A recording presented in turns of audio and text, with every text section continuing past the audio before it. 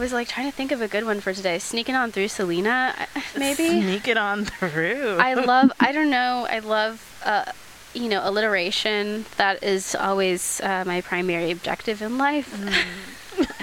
And that one, I don't know what I'm sneaking on through to. Maybe just like sneaking through that seasonal depression slump. But maybe on the upward turn of that, Hopefully. And I'm worker bee Corey. Worker bee Corey. Corey just got employed. Yes, in like a daytime job. They're bona fide. Yes. Yeah. Come and get Corey. That consistent income is something else. It is definitely. I understand. And, today we are joined by Star and Atlas. Welcome to the show. Thank you. So, where are we? What are we? We're a podcast. Oh, in the know. It's a podcast about sex work, by sex workers, for sex workers. And that's really important. And you know what? Another thing that I've been wanting to start doing is introducing people's pronouns. Yes, my pronouns are they, them. I am Faye Fair. Y'all are He, they. She, her. sweet. Perfect. Amazing. Every episode, we begin with a segment we call Historical Hoes.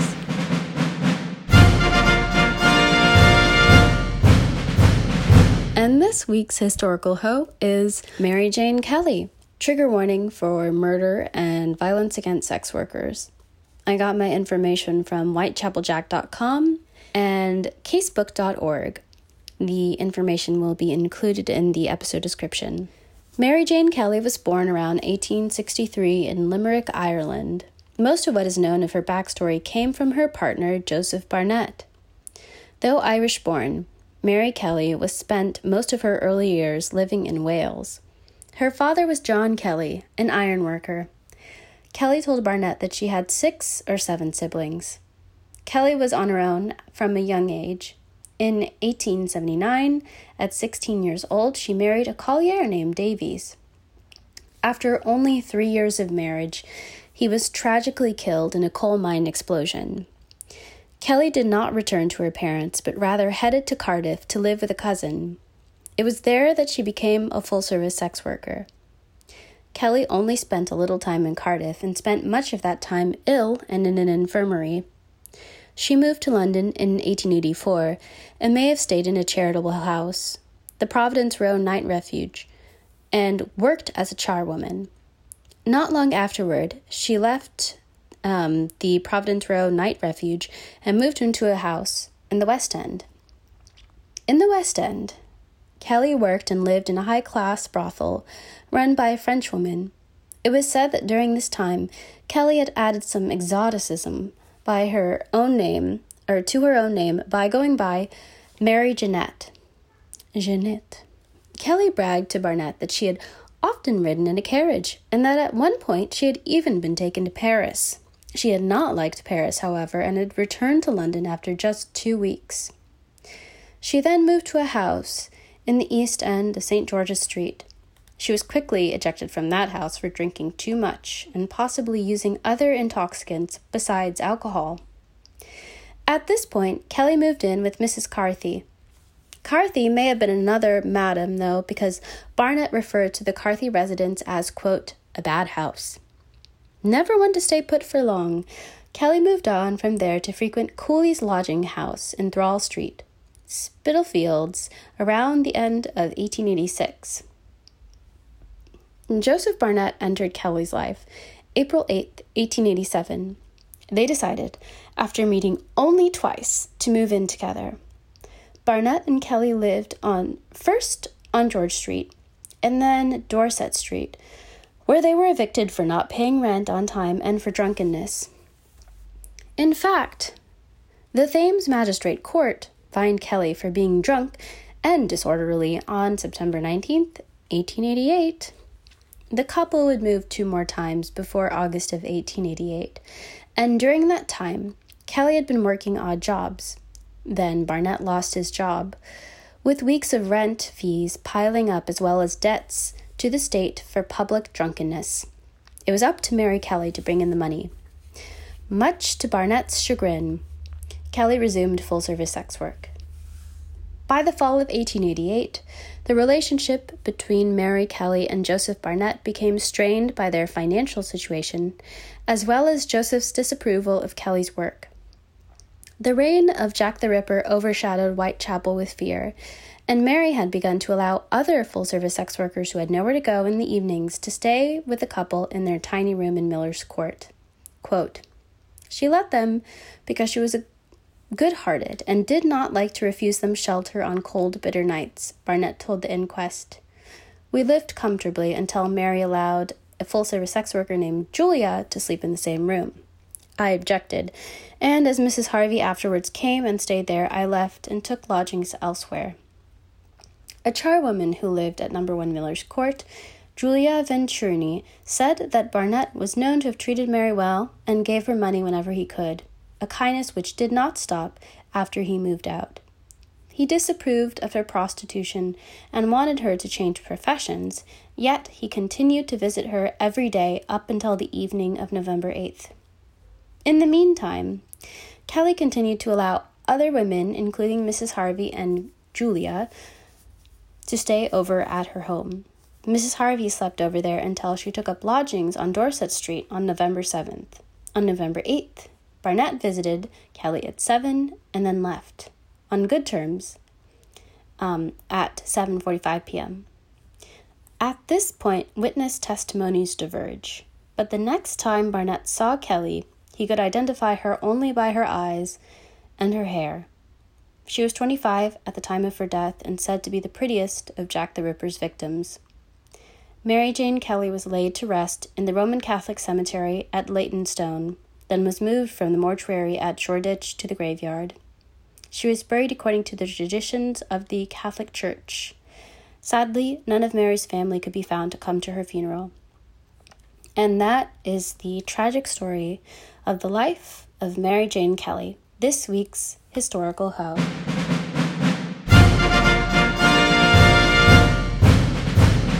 I'm so excited to talk to you guys, and there's just like so much. Star, I've gotten to know you first, and we had like a really lovely phone call yesterday, and there's just so many levels of this, but I want to make sure that we like really make the most of both of you, and also gotta shout out your pooch, who is getting very comfortable behind you. Very comfortable. So cute. Yeah, we're laughing at just living the dream back here.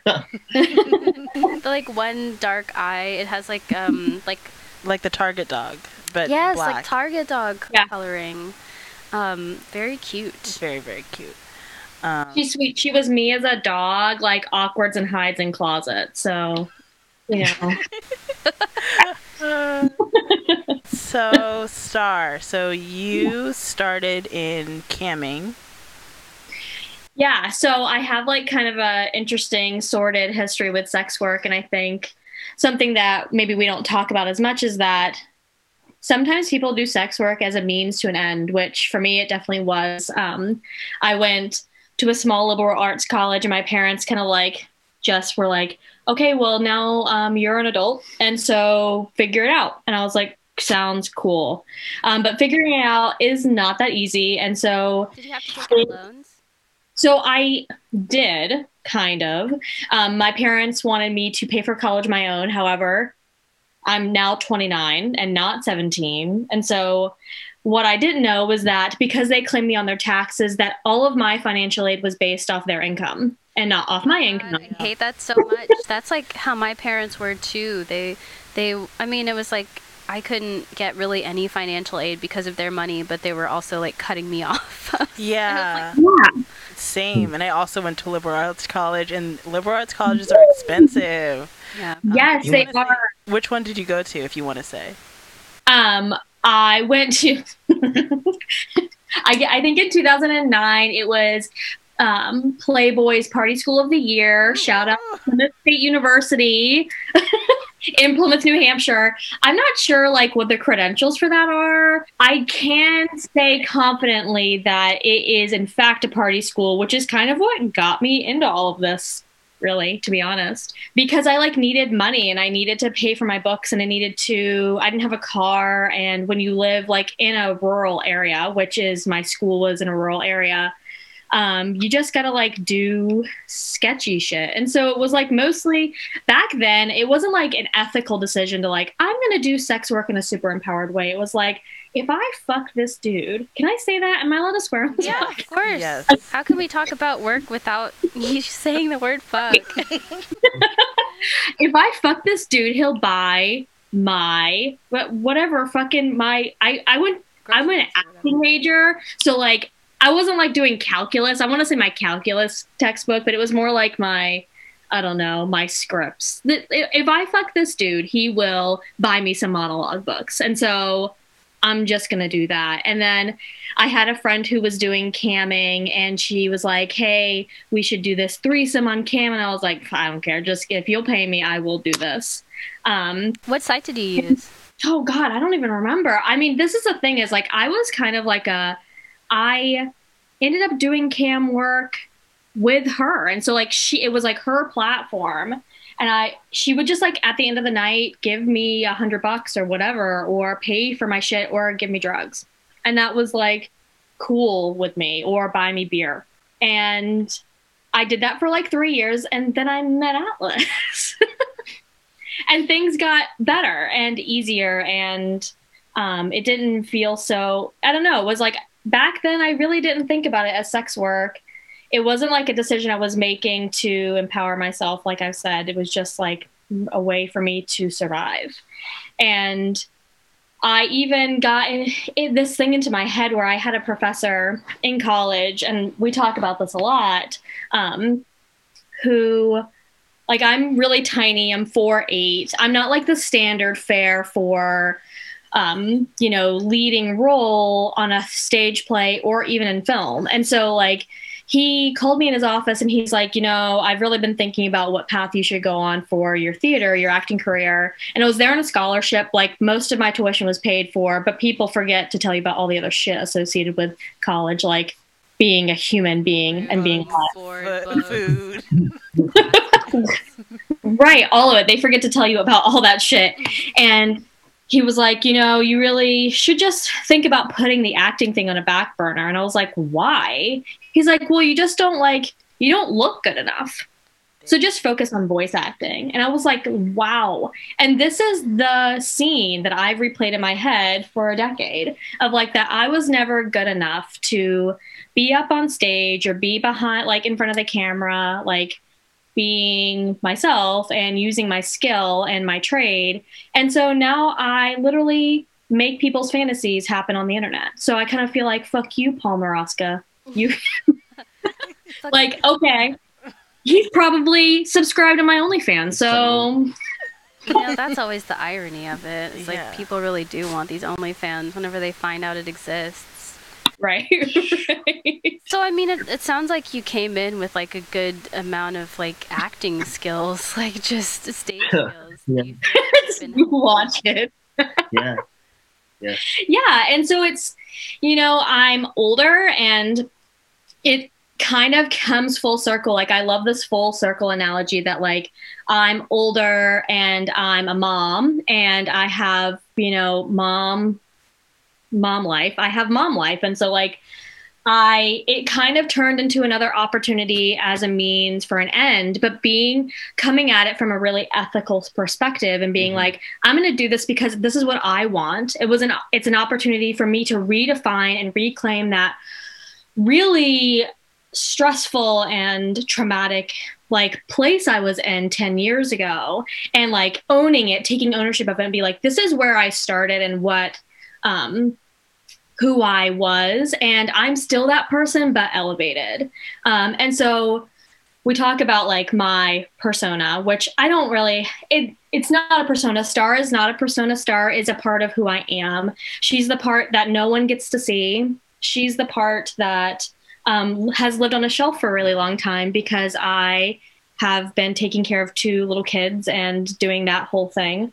And now she's coming back, and I'm renewing her, and she makes me feel powerful, and she makes me feel sexy, and she makes me feel desired, and she takes all my insecurities away. And so it's like an opportunity for me to refresh myself, and I'm psyched about it. And it's been a really fun journey, and it's been particularly fun because my partner is kind of doing it with me, and we've made it like a after hours date night. So let's rewind a little bit. So Yeah. How did you and Atlas meet? Can I take Atlas, tell the story, please. Are you going to tell them the very first story of our first date, or? Yeah, I mean, I can start there. So, I guess I'll give both. Our relationship began, like as a kind of a lunchtime romance. So, I was working at the deli in the town where she was going, in Plymouth, where she was going to school, and she was rolling burritos at like a joint across the That is street. actually not a sex analogy. I really did roll burritos. I would straight up like go and order takeout food just to talk to her. I hated the shit. Like I didn't and like I knew she had a boyfriend and whatnot, but I also knew that she was kind of dealing with a lot of bullshit at the time as well. So I was just straight talking shit every time I saw her. I was just like, yo, if you want a real man, With this clown.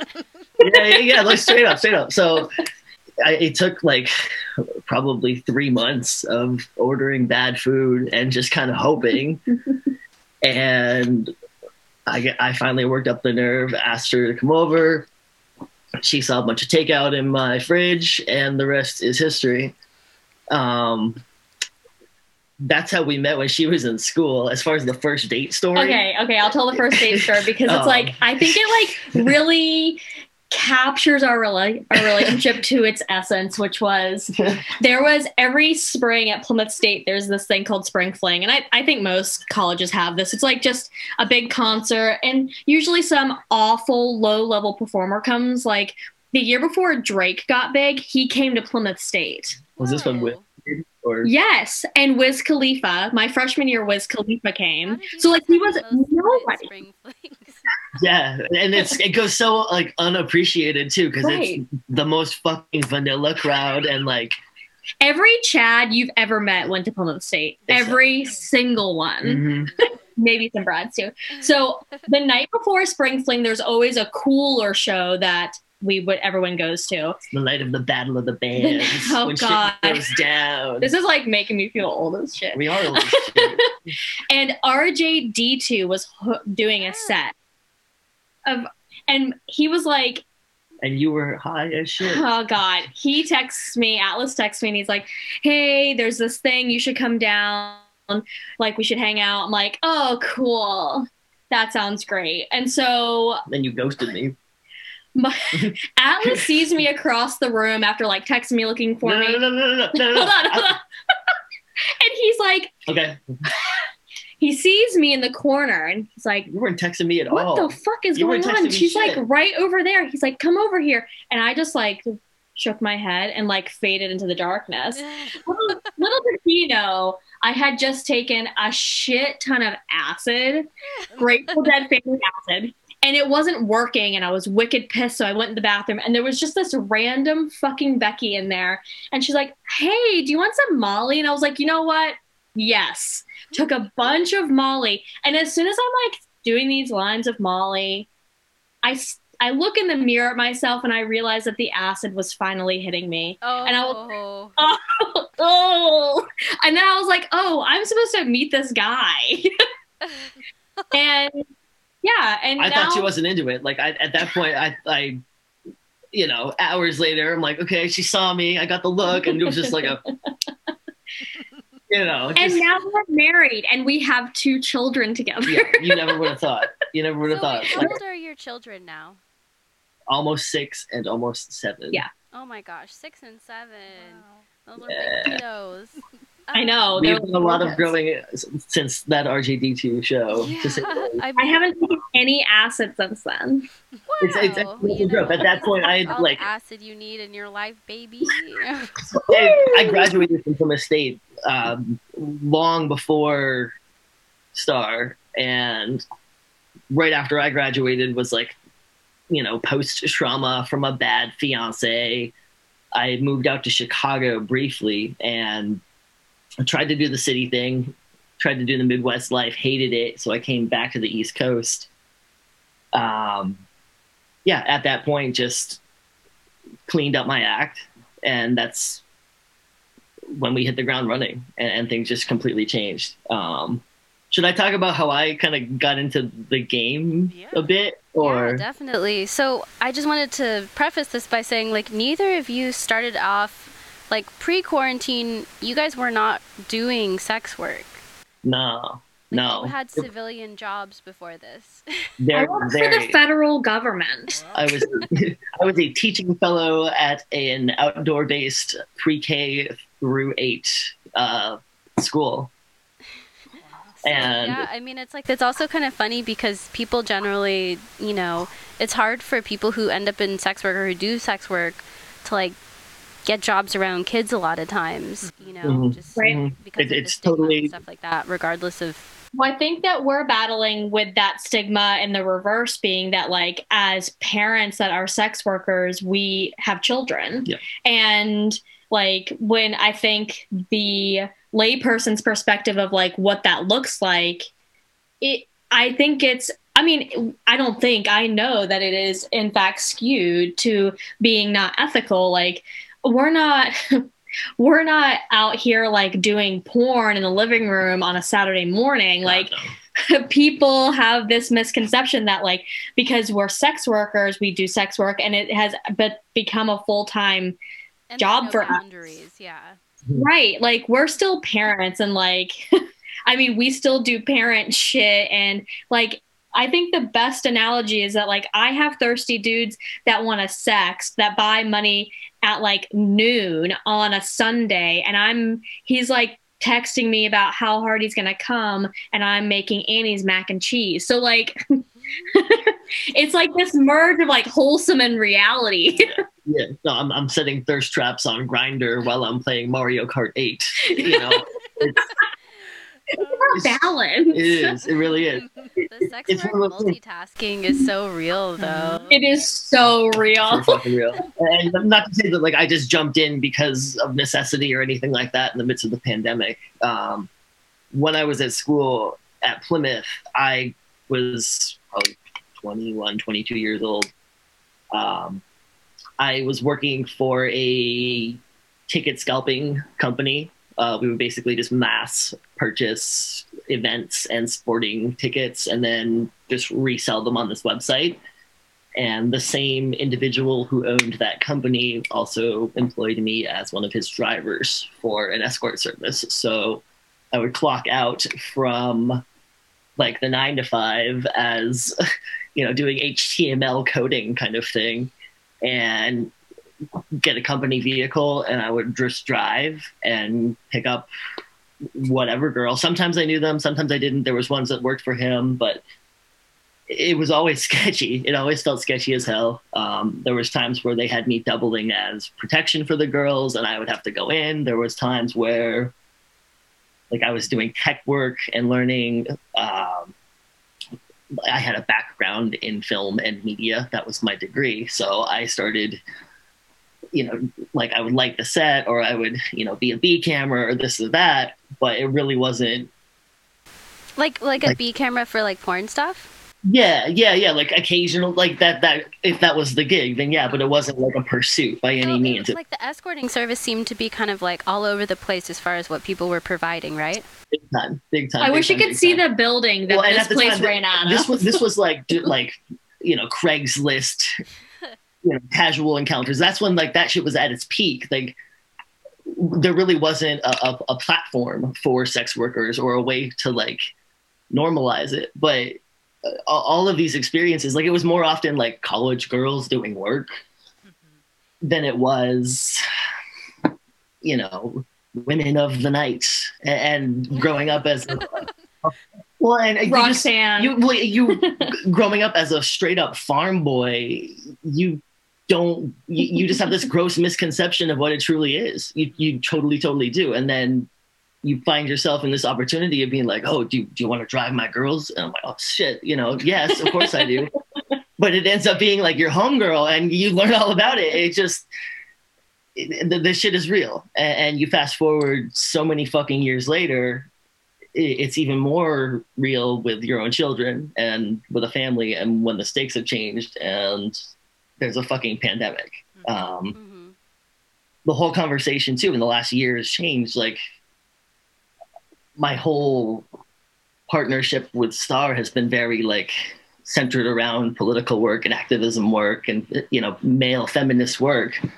And in the last year, like post George Floyd, especially, which is crazy that it feels like it's almost been that long. Like it just ramped up and went to this, fever pitch where, I'm speaking from my chest, but I'm also seeing like there's these critical intersections with sex workers, activists, the protests, LGBTQ work, all of it that really truly needs to be addressed. And I see a lot of women in that fight and trans people in that fight, but what I don't see is a lot of men engaging in that fight. And that's really what spurred me to step up and be like, yo, fuck this. I'm not going to just speak from a protest voice.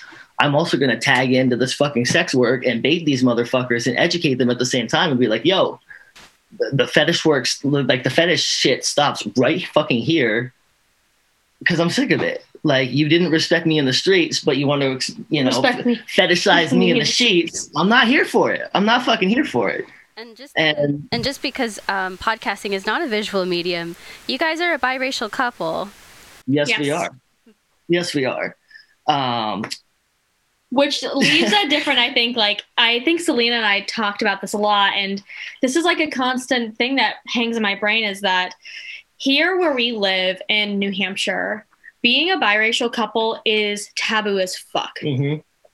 First off, because 90% of our population is white. And I'm not just talking about white, educated, round glasses, old white dudes. I'm talking about MAGA, mouth-breathing, the worst kind. Proud Boys and Pickups, baby. Proud Boys and Pickups. Yeah. And so, what we do is like, we are fringe here, where like, if we lived in Los Angeles, we would just like blend in. Yeah, no, so normal out here. Just for people, for context, so Star, you're white, and Atlas, you're Korean, right? Yes, I am. Thank you. South Korean. Korean, yeah. And an adoptee as well. So I kind of have, experience on both sides of the fence. Having Caucasian parents. What are your parents? Are they white or? Yeah, fully white, like Irish as Irish fully people white. Yeah, farmers, straight up farmers from New Hampshire. But at the same time, they always helped me kind of lean into my ethnic identity and allowed me to explore myself that way. So there was very much, experiences, as my ethnic self and also as a white person as well. But I don't know. I feel like we should touch upon kind of the distinct difference between what I've come to refer to as West Coast racism and East Coast racism. I think yes. very, very different, totally different. Well, just being in such a diversified place, living on the West Coast, everyone is so represented and so visible that you just kind of assume, in this toxic way, racism doesn't exist. Incorrect. And I think that it also is the case on the East Coast, but it's sort of the inverse. Like, everyone is so underrepresented, especially in New England. It's this very like invisible thing. I mean, our governor, when George Floyd happened and all of this stuff just spiraled, the governor, Kristen Noonan of New Hampshire, he straight up said that he didn't think racism existed here in New Hampshire. I really wish everyone could see Corey's face, because that's how we felt. And then people feel like they have permission to also think that. And you're like, you're white. Yeah. Of course, racism doesn't exist because reverse racism doesn't exist. Like, you're white. And so you can't speak for people of color and the Black and brown people that are scared to be here. Yeah. Yeah. So, I mean, so that also, you know, brings into view, like, so you have biracial children and you're living in New Hampshire and you're in rural New Hampshire, right? Yeah. Very, very much so. So what has it been like, you know, raising kids who are mixed? I mean, as a mixed kid, you know, curious, you know, in 2020. Yeah. So everyone, Oh, shit. God. we have, we have an interesting, I think, situation that we know is not unique. However, we together as an interracial couple have dealt with a lot of scrutiny from people in our community. And in 2014, our oldest son was born, and we dealt with a person that viciously stalked and threatened us and threatened to kill our mixed baby because he didn't like it.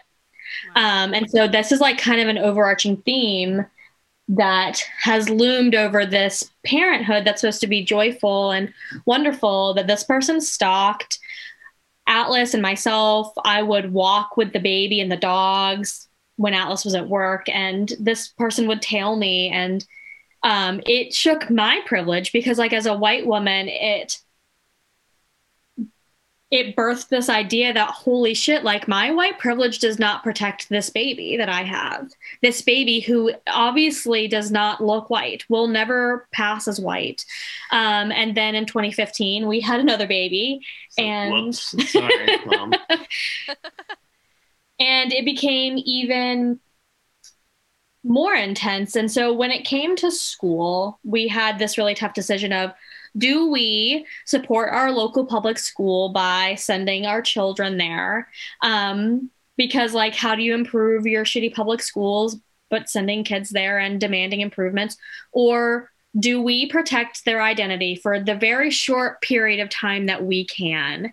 And so we have worked our asses off to send them to private school, where they're safe. And it's like, it's equal parts privilege and safety. And that, it just makes it really complicated. And to add another layer of that is that what our younger child is very fluid with their identity of their gender. So, you know, add that layer of being an Asian child growing up in rural New Hampshire with also not identifying with your gender and being 6 years old. Yeah. So it's a complicated mess. There's a lot of... It's just kind of like one of the core things is like that you just, in public school, like you just don't end up feeling protected. Mm-hmm. Yeah. That was my experience. And I didn't want that for my children. I went from being like the only ethnic person that I knew growing up as a kid was my sister, who was also an adoptee, same, you know, kind of situation. She's South Korean. We're not biologically related or anything. We had, you know, classes of 17, 18 kids, and she was the only ethnic person that I knew until I got sent to boarding school, and I was in a class of, you know, 300 people and was just kind of a statistic at that point. And that was some court ordered shit. My eyes were opened. Again, it was kind of equal parts to protect me and also, you know, privilege as well. But, you know, ultimately it doesn't change your experience with race. I think it kind of, if anything, it distorted it. It put me in this environment of, you know, I wasn't towny enough for the white kids, but I also wasn't, you know, educated and ethnic enough for the boarding students and the international kids. So it really fucked up my identity, because it was supposed to be, you know, firming up at that point, and you're supposed to be figuring out who you want to be. And ultimately for me, it just kind of led to a series of identity crises. But you figure your shit out. Right. And And so you I go think from it. like a big decision for us when we decided that delving back into sex work after a long hiatus of not, and making like a smart, rational decision about it. And, I can only speak for myself. Atlas has his own perspective and identity as a sex worker. But we all know like there's just a different stigma between female sex workers and male sex workers. And, our perspective is that like sex work is empowering for people as long as it's a decision that they're making for themselves. But from the outside looking in, he looks empowered and I look like a slut. So battling how we were going to approach this, the biggest and hardest decision was that I would protect my identity to protect our children. And so I don't show my face on the internet, which makes it really hard to sell porn, but not as hard as you might think because they don't want to see my face. So like it works. But I mean, we deal with, because they go to a private school, that if we were outed as sex workers, the stakes are incredibly high. Like we're adult people, like I don't give a shit about us, but they could lose their scholarship. Which would put us in a situation of, if they decide not to take them back because every year they have to be readmitted, that we will have no choice but to send them to the local public school and put them in a situation where our stalker's son would be in the same grade as our oldest child. And like with a clean, I couldn't do it with a clear conscience and feel like cool with that. Mm-hmm. Do you feel like the area is getting any more diverse at all? No, if anything, it's just getting worse.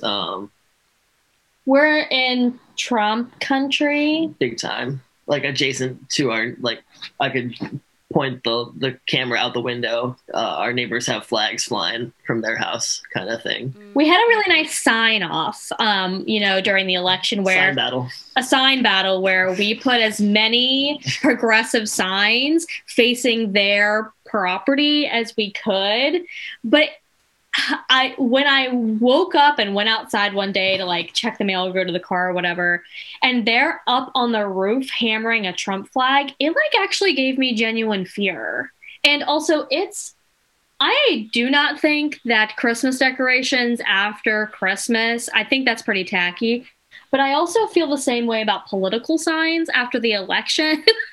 And they have Christmas decorations and Trump flags. And so that is so passe. I don't even know. I can't touch it. I mean, it's just weird because it's like the flag of white nationalism at this point. There's no getting around what the fuck it represents. And just despite the fact that our neighbors are senior as fuck and harmless, it's still there. Like morally, they're like they're not harmless in their civic abilities. Yeah, that's exactly right. Exactly, and just it's super, super difficult to find any kind of space to have these conversations with those people as civilians. However, it's interesting, sort of the conversations that you're able to have as a sex worker.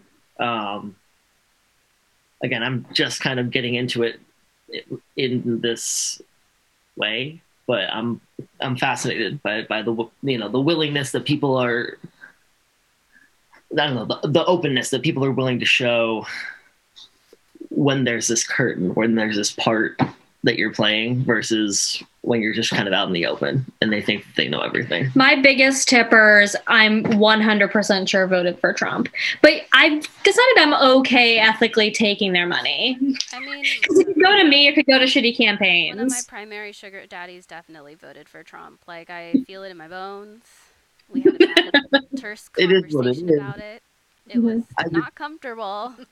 You voted for me to not live in this country or have rights. That's cool. Hey-o. Thanks, guy. So you both do OnlyFans, but you were saying earlier that you do Grindr as well. Did you hear that? Again, just as a way to find work. This was way more so during the pandemic. How does that work for you? Like, do you kind of funnel people to like OF or like? Exactly. It's all just a marketing funnel, just so they can find their way to some kind of paid platform or paid time. Well, and the trick is that, like, I mean, I know we've all experienced this, is that sex workers' voices are being silenced on as many platforms as possible. And so, like, we both have banned Twitters. I have 3 banned Twitters. So, like, this segues us into the next conversation, that is rural sex work, which is if you like, I can't go work at a club. I can't go because that shit doesn't exist. And so the hustle and the grind looks way different than it looks like in places where there's, you know, various different forms of sex work, and like even sex work community. Like, there is no sex work community here. And if there is, I sure shit don't know where it is. And people aren't talking about it.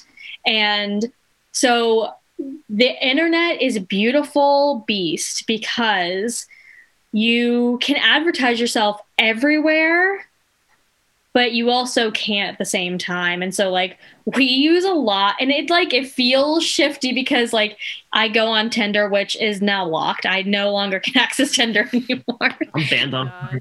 And I don't put any links. Like, I put a regular ass picture of myself looking fine as hell on there. And I don't put any links in there, and they always know, which means there's some fucking snitch. Someone's snitching. Someone's talking to me on another platform, and they're like, oh, she's not really here for, you know, she doesn't want to do a hookup. She just does OnlyFans. I'm going to report her. Can't have both, you know, because like the reality is, like, as much as people are willing to sell it, people are willing to buy it. Yeah. Well, it's like all those conversations about like the nurse and the paramedic that got fired from their jobs because they started an OnlyFans. But the conversation really should be, why the fuck aren't we paying these people a living wage? Mm-hmm. Yeah. Not why do they need 2 jobs? Right. Like, and they are saving lives. Yeah. right. So, and like, you're also not worried about that, you know, Joe was the one that bought the OnlyFans to find out and then outed that person. Like, Joe should be in trouble, not the person that's doing this. Like, this is a person participating, not the person consenting. And so, yeah, it is so infuriating. So we operate pretty much exclusively online for 2 reasons: because it's accessible during a global pandemic, and because there is no way for us to market otherwise. Oh, so how do you separate sort of your private intimacy from your, or do you separate your private intimacy From your public? That is ongoing. That is an ongoing conversation. We definitely do have private intimacy. I think we're finding that the performative aspects and the public intimacy and the stuff that we're putting out there is it's helping us and our communication with the private stuff. We don't like to put it all out there, but you know, obviously it's you know, viewers push and they want more, and they want you to get, you know, more hardcore, and they want this and that, and there's a lot of projection happening, but ultimately we try to keep it authentic. We want the stuff that we're doing to be meaningful and not just this. It's like you want to have fun too, even though you're doing work. Yeah. Well, and there's a lot of ways to attack it. You know, we do want to be like educating through the work that we're doing, but we also do want it just to be playful and silly and what have you. And then with the platform online, you're able to do that and kind of control it. And well, we can be. I mean, doing OnlyFans is like, you can be a personal sex worker from anywhere in the world in the privacy of your own home, but you're also independent. And so, like, you're not held to any standard. You can do your own thing, whatever that looks like, whatever your kink is, whatever, like, you can play to that strength. And like, so that's kind of the beautiful part of like working with OnlyFans, is that people can request shit, and then you're like, okay, well, you have to pay me for it. And if they want it, they're going to do it. And some people, the best part is like when you start to curate followers who flow with whatever you're into in your personal life. Like, if you're like, full disclosure, like I'm super into food play. I sat in a pie on camera and I will not lie, I orgasmed, no idea that was gonna happen. But like someone wanted that. And now I have someone that's like every month buys me food to sit in. I love this. Oh my gosh. I'm like, yes, What a this is what I surprise. want. I love whenever like work just brings in a surprise kink. You're like, oh, I had no idea. I feel like we found a lot of those, and also being like quarantined, like I think in March when all the shit hit the fan, it was like everyone was at each other's throats. Plus, we have two little kids, and we live in like the climate is in March awful in New Hampshire. Like, think about ice and warm at the same time. That's it, and mud. And so we're all trapped indoors at each other's throats. And then you're like, well, since we're here, let's dig into this thing with ropes. And then all of a sudden you're like, sweet, I'm into this. What's it like for you, Atlas, like being, you know, one of a handful of like Asian male men like making dope porn and also like being a hottie, you know? Like there's not that many like Yo, it's pretty thank rare. you. It's rare. I think a huge motivation for me is, and this is all kind of, I'm realizing these things as I'm articulating them Stream of to consciousness. you. Stream of consciousness. I'm doing this kind of motivated from a place of underrepresentation. All of the, archetypes that I had, all of the stars that I wanted to be like were fucking, baby arm swinging cis white dudes. And The baby arms. it just, Pummel my cervix. ew. Yeah, no, first of all, no. And just, it led to all of this like body dysmorphia and genital insecurity and all this other stuff that like I've had to work and continue to work through. So it's a big take back for me because a lot of, like the partners that I've kept before Star, for example, would say, I'm so shocked. You're above average. Oh my goodness. And it was a very weird thing to hear. Backhanded compliment. Yeah, it's like a backhanded compliment. Not like, oh, I'm so like I'm pleased. With, yeah. Like, Not just like, oh, you have a nice dick. It's like, Right. let me straight up. She's like, I think I have a measuring tape in my purse. Let me just. make this like a little racist. Yeah. Can I compliment you? With Yeah, I love every sexual interaction to have like just an undertone of racism. I think that's important for me. It's really nice. Really nice to make sure that that's present. Mhm. Yeah. No, but I think a big motivation now with making content and putting stuff out there is to sort of celebrate myself ethnically as well, and not just sexually. And that's to be explored because there's a lot of people out there that want to celebrate that, and I just want to try and find those people and connect with those people in a real way. But it's taking shape and it takes time. Mm-hmm. And Well, we Star, got that. you, I think in your conversation with Selena, talked about how you've been pigeonholed into this MILF title. Mm. How do you feel about that? And what is a MILF? Yeah. Mhm. Well, that is a question. What is a MILF? And I think, I love the concept of like being a mom. I want to fuck, but like reality is like I roll up to pick up in like jammy pants, and so like, am I really a MILF? I don't know. Yeah, but you got your vibrator in the center console. I do have a vibrator in the center console. It's a long commute, okay? So, like, I feel I've been pigeonholed as this idea of the MILF, and it can be kind of exciting at first, thinking like, oh, this is a fantasy that people want me to play, and that like is a real part of who I am. It's not just like, it's not a fantasy. I really am a mom. And so I'm like, okay, this is something I can play off of. But then you kind of feel when you try to be an ethical sex worker, you think like, am I playing a part into toxic motherhood? By projecting this idea, like, what we see in porn of like the stepmom that's stuck in the dryer with, her amazing fake tits and her lip fillers. And then we expect, people to grow up in the world using porn as their sex education, that like when they're thinking, I have mommy problems and MILF seems like something I really want to connect with, they look for that. And then I get dudes that are like, oh, you're so hot, you're such a MILF, send me a nude.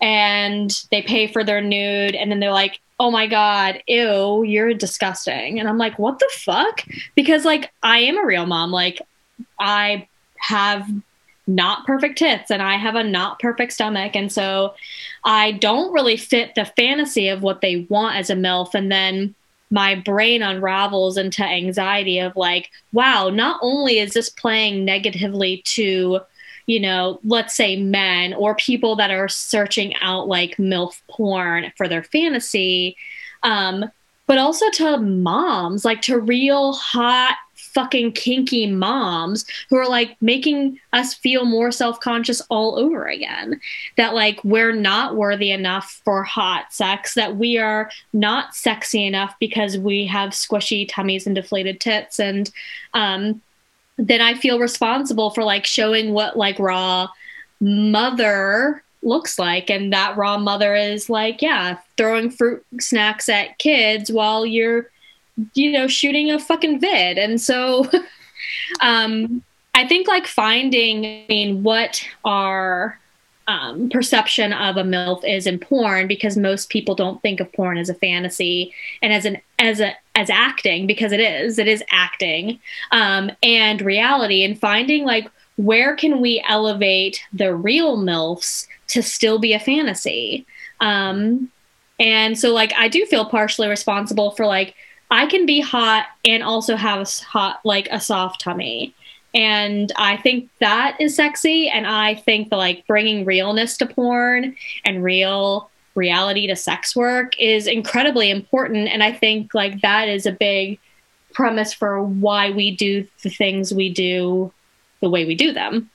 I mean, it's interesting because, like the whole MILF genre is like, I mean, for I think for a lot of stars, specifically like what's her face, Lisa Ann and stuff, like it's this way to like stay in the industry after you pass the barely legal mark. Like once you're out of that barely legal sexy zone, then you can have a career beyond being a little bit older and making MILF porn.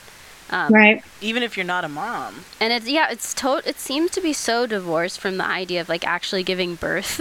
Right. Like there's nothing motherly about birth in porn. It's just, you are a woman who is like 25 to like 40-ish. And you look hot and you have sex with probably a younger guy who's probably your stepson or whatever, right? "Quote unquote" your stepson. Mm-hmm. So the bridge kind of like between my sex work, unethical sex work, and my ethical sex work is interestingly enough, birth work. So after I had our first baby, I got super into birth work. And I ended up going back to school and getting a certificate as a doula, postpartum and birth doula. And it's like this interesting intersection because like now as a sex worker, when I'm consuming porn, my brain is like, wow, I'm pretty sure it looks like she's had an episiotomy. And I'm like, what the fuck are you doing? Stop critiquing this and being like, oh wow, I see, that's just like my brain goes. It's really kind of beautiful in a way though, like to be able to identify those like little hints of like, a person's history, like you've had babies, like you are a mother, like that's really cool. Not everybody has that skill. Yeah. And when, so like, I think it's this interesting, like how did we get into this mess of like parenthood to begin with was sex. And so like, we're gonna, end it with sex. And like, even thinking about like, God forbid, our mothers being sexual creatures, like our mothers having sex toys, our mothers, like, it's like seems so icky, but it's like, how the hell did we all get here? Like things had to get freaky for us to arrive on this plane of existence. So, and also like part of being the mother is feeling partially responsible for raising two people who think, who don't turn to porn for sexual education. And, I don't even know, like, we talked about this of like, we have a trunk at the foot of our bed that desperately needs a lock that's just like filled with all kinds of shit.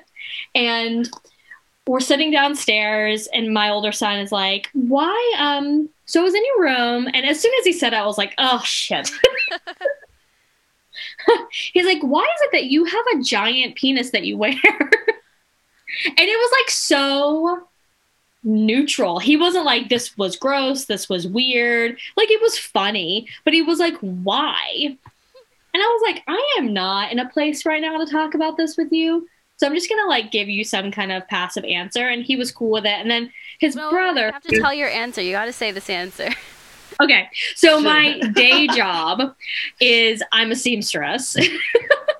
And so I have like all these fucking mannequins all over the house because I'm working from home. And so I was like, oh, well, I put the penis on the mannequin when I make pants for men. And he... I just love to imagine, like, pants that are made for a boner. Like, I specially tailor it. Wait, gentlemen, please, I need you to get hard. We can't take these measurements without it. Oh, and this is a dildo I bought by accident. When it says 10 inches, I was like, I can accept 10 inches. And then you get a 10-inch dildo, and you're like, I underestimated. I sew professionally. I literally measure things professionally. How did I underestimate? And it's also like you're 4'8". Like, just imagining 10 inches where. I was insulted. There was a moment of sex toy insecurity when I pulled it out, and his face was like a little shook. Should I grab it? It is, not only is it 10 inches long, but it is way girthier. This is why don't buy sex toys online. Like, it's unreal. And check them out. Yeah. Right. But we can't. And also where? But like, we should just open like a whole strip, like a try before you buy plaza of like all kinds of set. Like, we need sexual education. We need a strip club. We need sex toys. We need just like to buy a whole block. See, and if you did, you would make bank. Like, the people who are the most repressed are the most freaky deaky freaks. The freakiest of freaks. Yes. So yeah. So but you were saying that did you have another conversation with him afterwards? We didn't, but it actually has, like, in the past couple days spurred conversations about like, where do babies come from? And we are like really not. We don't, like, we call it our penis and our vagina. We don't use pet names, actually. And this is like kind of a PSA for all parents that might be listening or people that might want to have children in the future. A friend told me that if you use the anatomical names for your child's genitals when they are babies and you just always call them one thing, that if they ever come home from a play date or a sleepover and they call their genitals something unusual, it should be a red flag that someone else besides you is talking with your child about their genitals. And I was like, oh my God, that is a brilliant way of protecting your child from sexual abuse. And even if it's not sexual abuse, even if it's just, oh, my friend was telling me about XYZ about sex or something their parents do or whatever, like, then it can be a conversation of education with your child. But I was just like, so yes, call your genitals what they are so that your children aren't confused. Yeah. And even the sex talk, like, yeah, our older son was like, hey, where do babies come from? And Atlas is just laying here and he just goes, sex. And our younger son's like, so how? And I'm like, well, dad has a sperm, mom has an egg, and, uses his penis and he puts in and he's like, that sounds weird. I'm like, it is. And they're like, cool with that. And I know, like, in 5 months, I'm going to get like a doozy of a question that's going to make me feel uncomfortable. But like, it does open the door for like positive sexual conversations without it being uncomfortable. And one day, our older son is going to be like reflecting on his child and be like, wow, one time I found a huge strap on in my mom's room. Yeah, that's It's not about comprehension at this age. It's about like just introduction and just kind of being real with them. You know, they are at such a naive age that their takeaway is pretty basic. Well, why do parents like give kids like this cushy sex talk of like, well, mommies and daddies have special cuddles? Like, kids are not like biologically programmed to want to, I mean, like, I think there is some curiosity, but for the most part, they're going to be like, that's weird. I'm not going to do that. No, just normalize it. It doesn't have to be like you're not planting a seed in their head that they're going to be having sex by talking about it. I mean, I feel like kids who are like already like sexual at an early age are just kind of already there, and then like kids who are like not going to be like encouraged to go in any direction, you know, like if they hear anatomical specific information, like at that point it just sounds like crazy logistics, like what I have a limp penis, so I don't know what to do, how to push in. Like, our younger son was like laying on the carpet playing with trucks, and I just like am sitting on his bed like sewing or something, and he goes, "Oh," and I'm like, you just like know when your kids say weird shit and the way they say it that something's about to go down. And he's like, my penis feels weird. And I was like, okay, can you give me some more information? Like, do you want me to look at it? Is it like painful? Like, he goes, it feels like seltzer. And I was like, and so he stood up and he was like wearing pajama pants. And I was like, oh, you have an erection. And then I was like, wow, I don't have a penis. Does it feel like seltzer? Like does it feel full? So it's such an interesting way of talking about it. kind of. I mean, Also, Atlas, does your penis feel like seltzer? Atlas, Yeah. we need an expert here. yeah, absolutely. No, that is That is the medical term. So did you feel like seltzer today? Good, then that's a healthy day. If you hold hands with someone and your elbows are bent at a 90-degree angle and you can't see your hands, and the way you're holding hands is like the bottom of your hand on top of their hand with the fingers interwoven, not where palms are facing each other but palm on back of hand, then you very slightly move your thumb where it's suspended in space, small movements around where you're hardly moving any muscles. It will probably make you wonder if you're even moving your thumb. This is what got me thinking. If I were in space rotating 360 degrees every 3 hours, where my head is at the center of the circle and my feet were the circumference, and there were no stars or planets to orient myself with, would I notice I was rotating? The issue with this is that I would not be able to perform this action without there being a force to drive me. Introducing Dr. Woodward's little doohickey. You hold this while you're in space and you are guaranteed to rotate 360 degrees. Every 3 hours. This way, everyone can experience the way that it will feel as though you're not moving at all. A good way to prank yourself. Call Tesla today. So, I'm really grateful that you guys came on here. Can you give us your information? Where can we find you? Yeah, how can we support you? Where can we find you? Oh, hell yeah. Anything else you want to plug? I am on Instagram at miso_naughty, MISO_NAUGHTY. I am on OnlyFans as I_Atlas. Everything else I've been banned on. So those are the platforms that I exist on currently. Yeah, I love those names. Yeah, you can find me on Instagram. I am at Mon Little Star, like the little star, but that was already taken. And on OnlyFans, onlyfans.com/the little star. And that's where you can find us. Yeah, I've been banned on everything else. Like maybe you can swipe me on, Bumble or something, maybe. Love it. If you're in the New Hampshire area. We're in the New Hampshire area, but you know what? I put my radius as far out as it'll let me. So. That's what you gotta do. Everywhere. A good catchment area. You can find me at the Goddess Corey on Instagram, on Twitter. I don't have a link tree. I have a milkshake now. You can click the links. Ooh. Wonderful. Milkshakes bring all the boys to the yard, is what I've heard. Hey. So I am Selena the Stripper. You can find me on Instagram at Pretty Boy Girl. You can follow our podcast at Ho in the Know, spelled Hukes in the Nukes. You can, I feel like there's other stuff that I need to plug. TikTok, Selena the Strumpet. Patreon at The Real Pretty Boy Girl. Support my org at soldiers_of_pole_. Thank y'all so much for tuning in. We hope you enjoyed this lovely episode. And thank you too for joining us and being such amazing guests. Thank you. Yeah. It was our All pleasure. right, everybody, have a great week. Bye-bye. Bye-bye. More money, I want your money, I want more money.